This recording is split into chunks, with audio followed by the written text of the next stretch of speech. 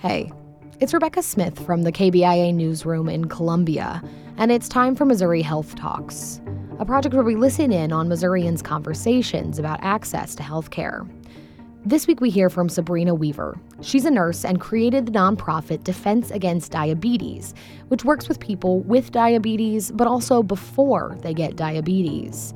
She spoke about some of the challenges people can face when they're working to establish new, healthier habits.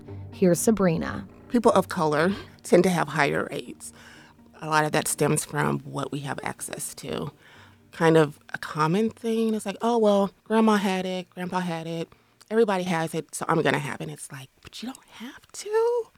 But that goes back into how we prepare our food, how we were raised and learned how to cook all of these different things. And so it's like, it's an inherent part of who we are, and it's kind of hard to break some of those trends. I like soul food, but I don't eat it all the time. And so it's just kind of finding that balance, so it's just trying to change the mentality of, well, everyone's had it in my family, so I'm going to have it too. So there's no use trying to do something different. So accessibility is an issue. Food is so expensive now. It's like ridiculous. And so if you have to choose between getting a medication, having my lights on, or getting some fresh fruits or vegetables, that's not on the top of the list. And then it's more convenient to have fast food and things that aren't necessarily good for you. So it's like, well, I'm doing 25 things, so I'm just going to run by McDonald's real quick and grab something. Again, lack of medical care or being able to get there. Again, transportation. Can I get to a doctor? Or is it going to take me 5 months before I can get a visit for something that I need to be seen with sooner than that? And so I'm not getting the preventative care that I need. And I think some of it is just like family, generational things.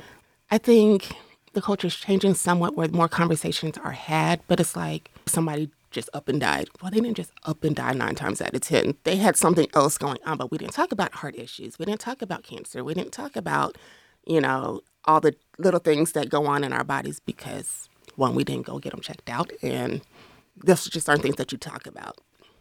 We're in a society where we want quick fixes to everything, like the people who are like overweight and who are taking the diabetes medications to lose weight, whether or not they have diabetes or not. We want a quick fix. But the thing is, once you stop taking the medication, you haven't changed your habits, so all that weight's going to come back.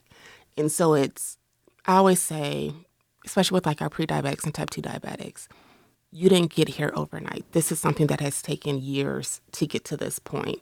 So it's going to take time to reset, break bad habits, and to make the changes that are needed and that are sustainable. And so we're not going to be perfect.